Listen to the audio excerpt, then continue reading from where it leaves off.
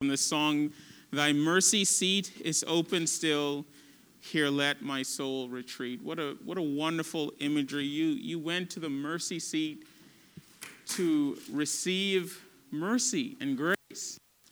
What a picture. That's what we're doing here this morning. We have come to receive mercy and grace from our and man, I hope you're refreshed by worship. I really do. I told our elders, and I said, or at least we had our staff meeting, and I said, look, if worship is not a joy and a refreshment to you, do whatever you can to make sure it is. I don't care what it is. Make sure that it is. Worship is like the stimulus package my soul needs. Seriously.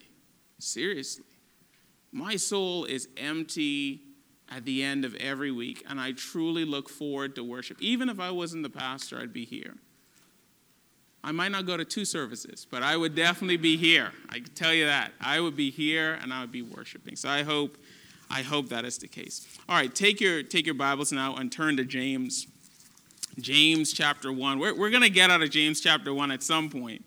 I told the men at the Amos study that every time I open the Bible now, I don't know if it's because I'm getting older, I found 3 extra gray hairs, but every time I open my Bible, man, I see grace, I see Jesus.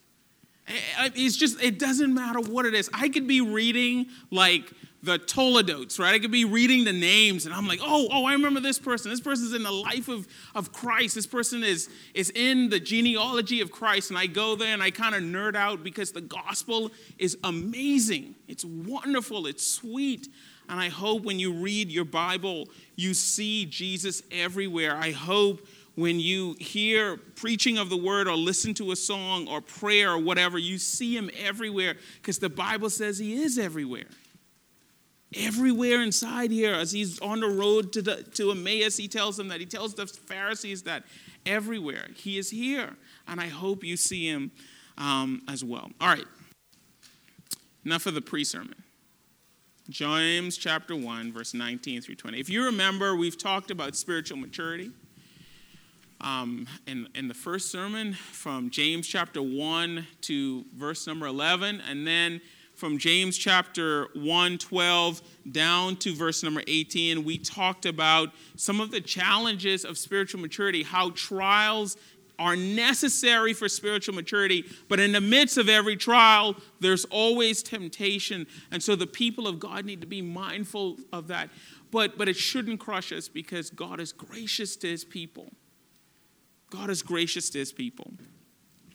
So now, James's exhortation about fruitfulness in the word. It says here, know this, beginning at verse number 19, know this, my beloved brothers, let every person be quick to hear, slow to speak, slow to anger, for the anger of man does not produce the righteousness of God. Therefore, put away all filthiness and rampant wickedness, and receive with meekness the implanted word, which is able to save your souls. But be doers of the word and not hearers only, deceiving yourselves. For if anyone is a hearer of the word and not a doer, he is like a man who looks intently at his natural face in a mirror. For he looks at himself and goes away and at once forgets what he was like. But the one who looks into the perfect law, the law of liberty, and perseveres, being no hearer who forgets, but a doer who acts, he will be blessed in his doing. If anyone thinks he is religious and does not bridle his tongue, but deceives his heart, this person's religion is worthless. Religion that is pure and undefiled before God the Father is this: to visit orphans and widows in their affliction, and to keep oneself unstained from the world. All flesh is as grass, and the glory of man as the flower of grass. The grass will wither, and the flower will fade, but the word of the Lord shall endure forever.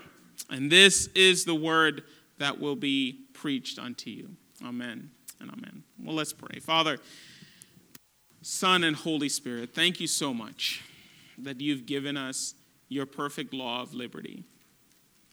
Thank you for the refreshment of your word. Thank you for worship, the prayers, the singing, the fellowship. All of these things are a blessing to our soul. May we covet it. May we desire it. May we be filled by it. May it give us joy. Bless your people now. Holy Spirit, come, as already been prayed. May they not hear me, but may they hear you as you reveal Jesus. In his name we pray. Amen and amen.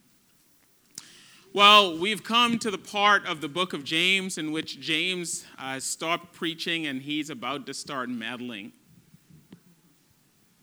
He's about to start meddling in your life. Because in the book of James, he's going to start talking.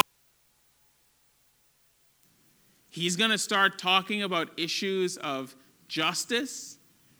He's going to start talking about issues of racism.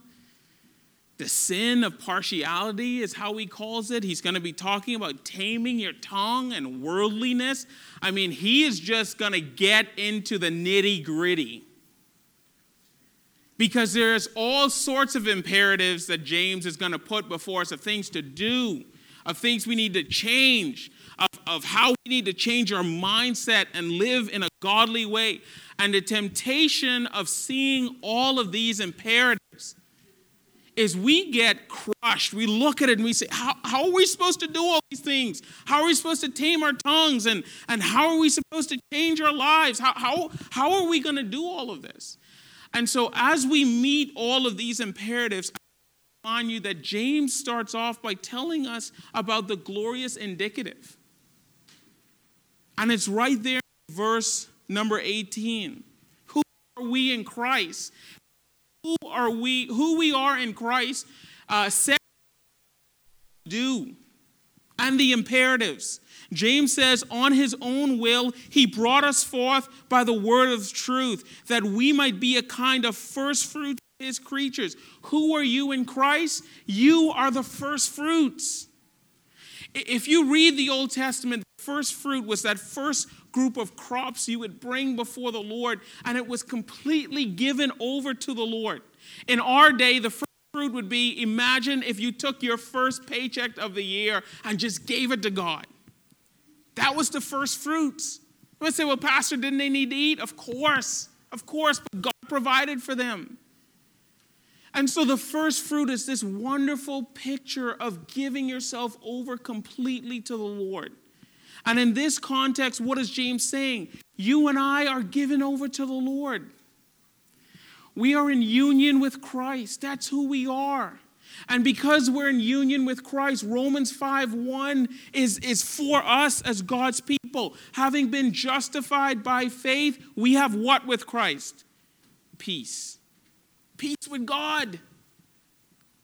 Romans 8:1 says, there's therefore now no condemnation to them who are in Christ Jesus. That's who you are. There's no condemnation. And so when we read these imperatives, we don't come here feeling burdened. We should feel liberated. Because we know these things aren't designed to beat us down. We have peace with God. We know that these things aren't designed to condemn us because there's no condemnation in Christ. And so I encourage you, as we go through the rest of the book, please don't allow these imperatives to weigh you down. No, they should do the exact opposite. Remember, the law of God, the commands of God are designed to point us to good works that God has already prepared for us that we might walk in them. These things are a blessing to our soul, not a curse. So again, as we go through these, you might be like, man, these are a lot of things that we have to do. I agree with you. Isn't it glorious we get to do everything the Bible tells us to do because we're in Christ? Yes, of course it is. Of course it is. Now, having given that public service announcement, let's look at what James is telling us about today. James is calling us in this passage, chapter 1, verse 19, down through verse 27. James is calling us to live a life that's shaped by God's word. And a life actually produces.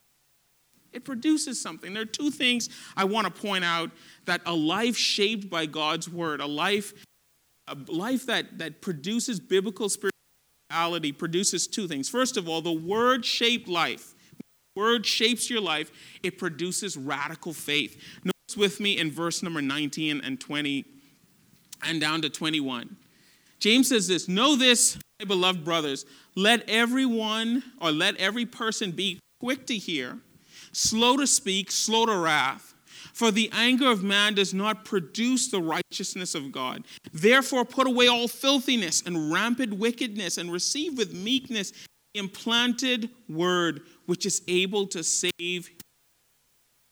Where's the radical faith, you might be asking, that James says the word of God produces? Notice with me in the first two verses, James has instructed them to be slow to speak, quick to hear, slow to anger. For the anger of man does not produce the righteousness of God. Why is it that James connects anger with spiritual fruitfulness on radical faith? Here's why. In James' day, much like our day, there was rampant rebellion, there was rampant insurrection, there was rampant uprising. In fact, if you study the times that James lived in, it's remarkably similar to our time today. There was an ethos, there was a climate of anger and frustration against every aspect of the government. You had the people that were in slavery constantly rising up and rebelling against their masters. You had insurrectionists like the Zealots and Barabbas that we saw at the end of Jesus' life. These people were constantly fighting against the government. And so anger and frustration permeated every aspect of their society, much like it does our society today. Look at what happened 2 Wednesdays ago. And James is looking at them, and James is saying, even though you're a Christian, even though you're the first fruits of Jesus Christ, even though all these things are true of you, you live in a culture, you see a culture that's always angry, that's always in frustration, there's always rebellion. And James says, you are impacted by that ethos. Don't you realize that? We are impacted by the age we live in. All the anger and frustration in our day, we soak that up as well as Christians. And James is looking at his people. He's writing to them and he's saying, look, you live in an age characterized by anger. That's how anything could get done. If they wanted to do anything in government, there was an uprising. There was anger and frustration. You live that out in your life. And James is saying that should not be a Christian. We never act out in anger.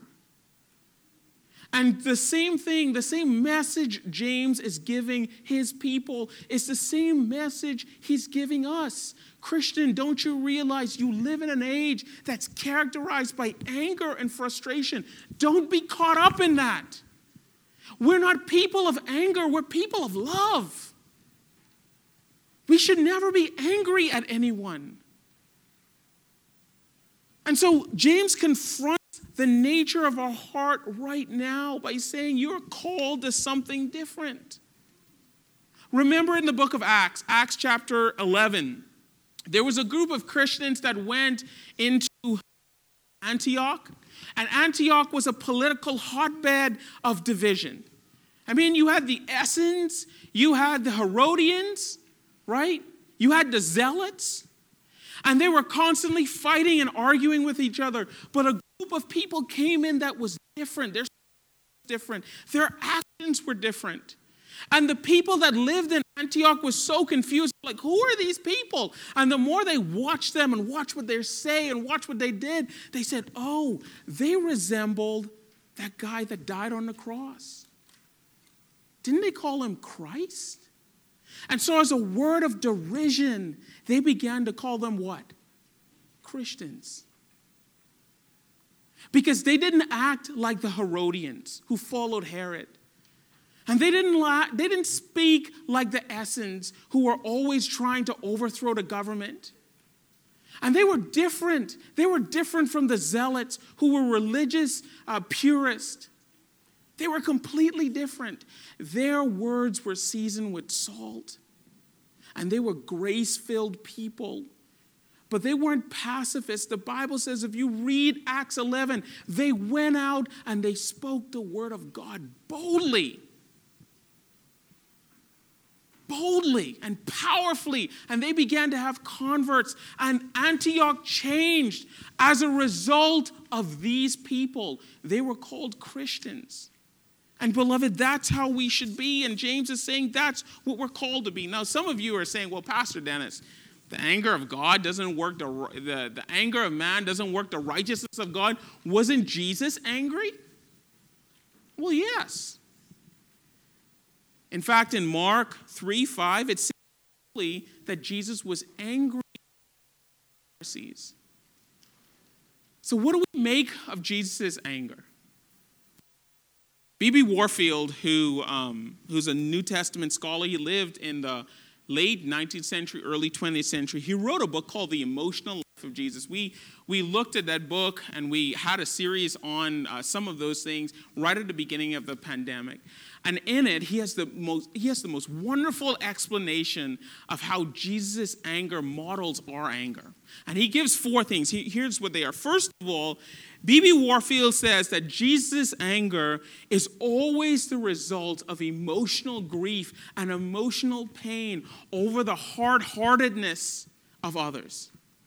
Even in this example in Mark 3, Jesus was deeply pained. His heart was hurt at seeing the Pharisees be so unconcerned about the man with the withered hand, using him as a pawn to trap Jesus, and Jesus is so broken over that. So the first thing he says, our anger should always be towards the deep unrighteousness that we see. But second thing he says is that Jesus' anger was fleeting.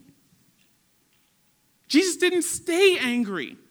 It wasn't like Jesus lived in perpetual anger towards the Pharisees. Far from it. It was a fleeting moment. So if you're a person that justifies righteous anger, I hope it's fleeting. I hope it just lasts for a moment.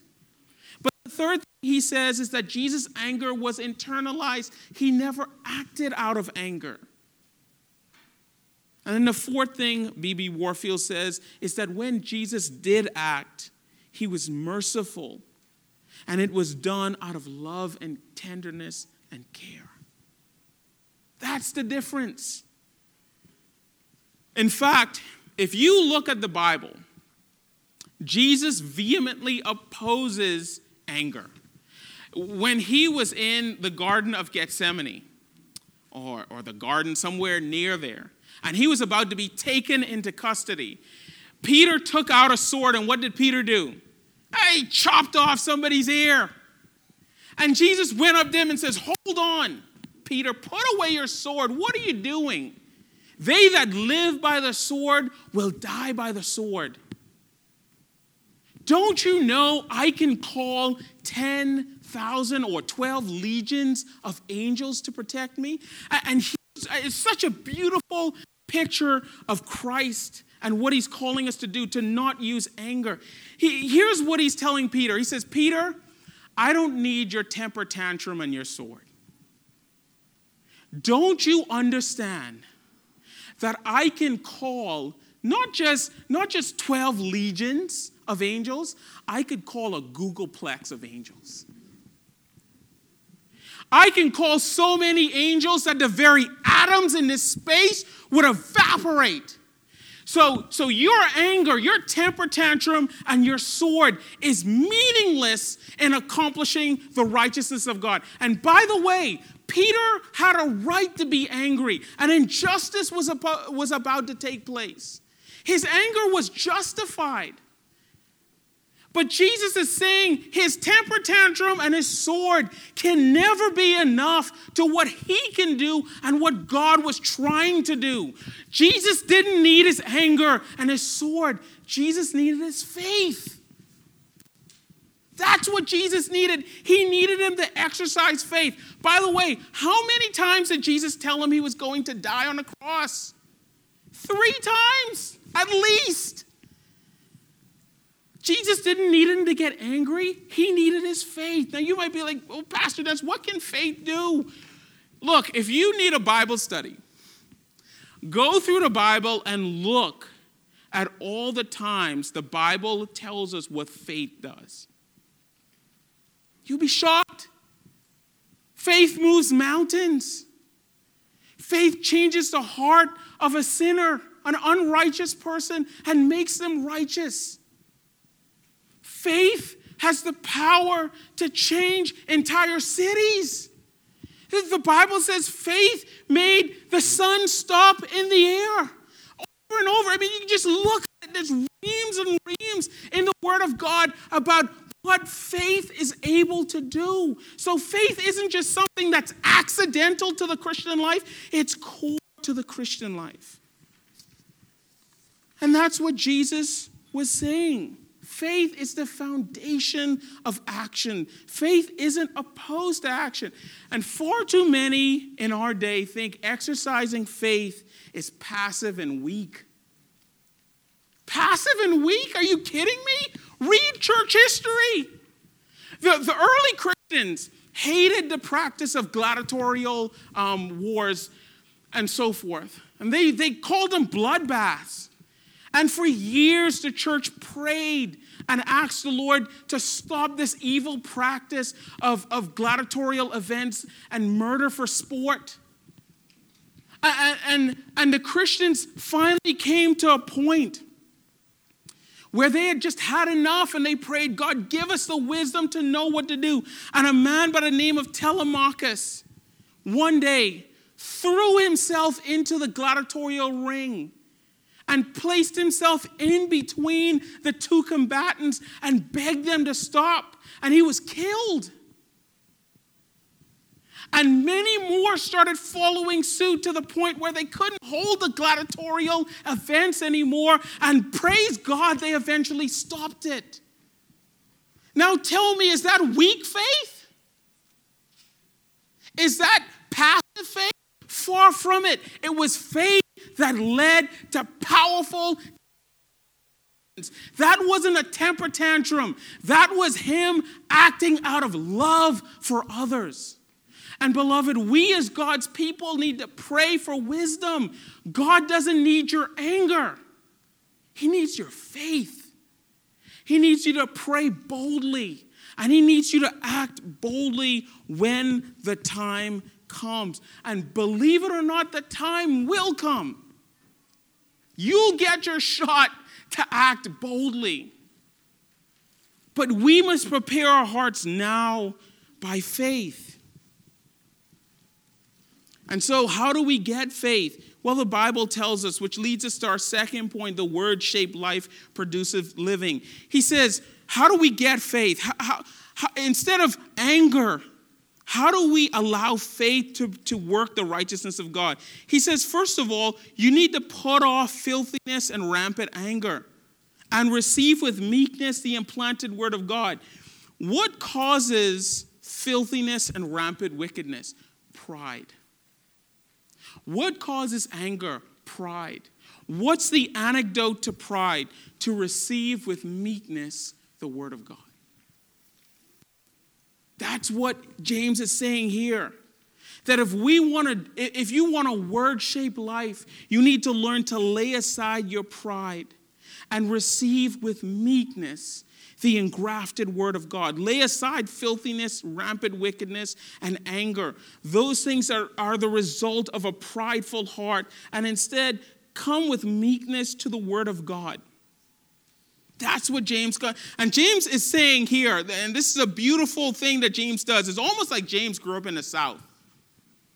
Because he says, look, don't just come to church and hear what God has to say. Yeah, you hear a good sermon. But James says you got to do what you hear. That's what he says in verse number 22. But be doers of the word and not hearers only, deceiving himself. And he gives a wonderful example. He says, don't be like the person that looks in the mirror, sees himself, and then walks away and forgets who he is. Here's what James is saying. I am sure that as I look at all of you, I can tell you looked in the mirror this morning. Right? And as you looked in the mirror, what did you see? Well, you saw some imperfections. Your hair was slightly out of order. You might have had crusties in your eyes. You might have something in your teeth or something on your clothes. But as you looked in the mirror, what began to happen? Did you just walk away and say, oh, okay? By the way, have you ever tried to get dressed without a mirror? It doesn't end well. But what James is saying here is, it is foolish for you to look into a mirror, see all your imperfections, see all the things you need to do to look beautiful, and then just walk away and do nothing about it. No one in this room looks in the mirror when they're getting ready to go out somewhere, sees their imperfections and say, okay, and just walk away. Nobody does that. Well, this is what James is saying. When you are confronted by the Word of God, when the Word of God shows you how you should live, why do you walk away and do nothing? That's foolish. Don't you want your life to be fruitful? It can only be fruitful when you look into the perfect law of liberty. See what the perfect law of liberty is reflecting to you and do those things. We do those things. And beloved, as we look into the perfect law of liberty, what happens? James says, look, we begin to bridle our tongue. Verse 26. We begin to have a religion that's pure and undefiled. We visit the widows and the orphans. And we keep ourselves unstained from the world. That's what happens when we look into the perfect law of liberty and desire change. Now, I want to circle back as I end to something I said in the beginning. I promise you, the more you look into the perfect law of liberty, the more you look in God's word, you begin to see all sorts of imperfections. You begin to see all sorts of things God wants you to change because it's a mirror. You begin to see your failings where you don't measure up. And sometimes you see so many things that, number one, there's too many to fix. And then you're asking yourself the question, how can I even begin to fix it? Real quick, here's how. The mirror in this illustration that James gives not only shows you what to do, but the mirror helps you to do it. Does anybody in this room have a mirror that helps them to get ready beyond just showing them their imperfections? Of course not. But that's the beauty of the implanted Word of God. It not only shows you them, it gives you the power to do it. How does it give us the power to do it, Pastor Dennis? There's only one person I know that has ever kept the law perfectly. And his name is Jesus. He looked into the perfect law of liberty, and he did everything that it required him to do. And by virtue of him doing that and dying on the cross for us, and by virtue of us coming to him through grace by faith, we too one day will be presented faultless before the throne of grace. We too have the same power to look into the law of liberty by virtue of our union and communion with him and see real change and be able to do what it says with joy and not as a burden.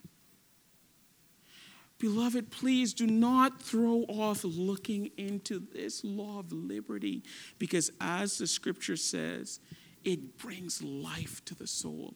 Look into it. It will reveal things that you might need to change. It will reveal thought patterns and habits.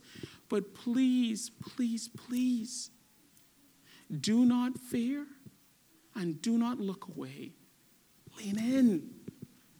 Lean in. Let's go to our Lord in prayer. Father, God, thank you so much for your perfect law of liberty. Thank you that you bring healing and joy to your people as we look in, because Christ gives us the ability to do the law. But even when we fail, we have the righteousness of Christ, and one day we will be presented faultless before the throne of grace. Bless your people now in Jesus' name. Amen and amen.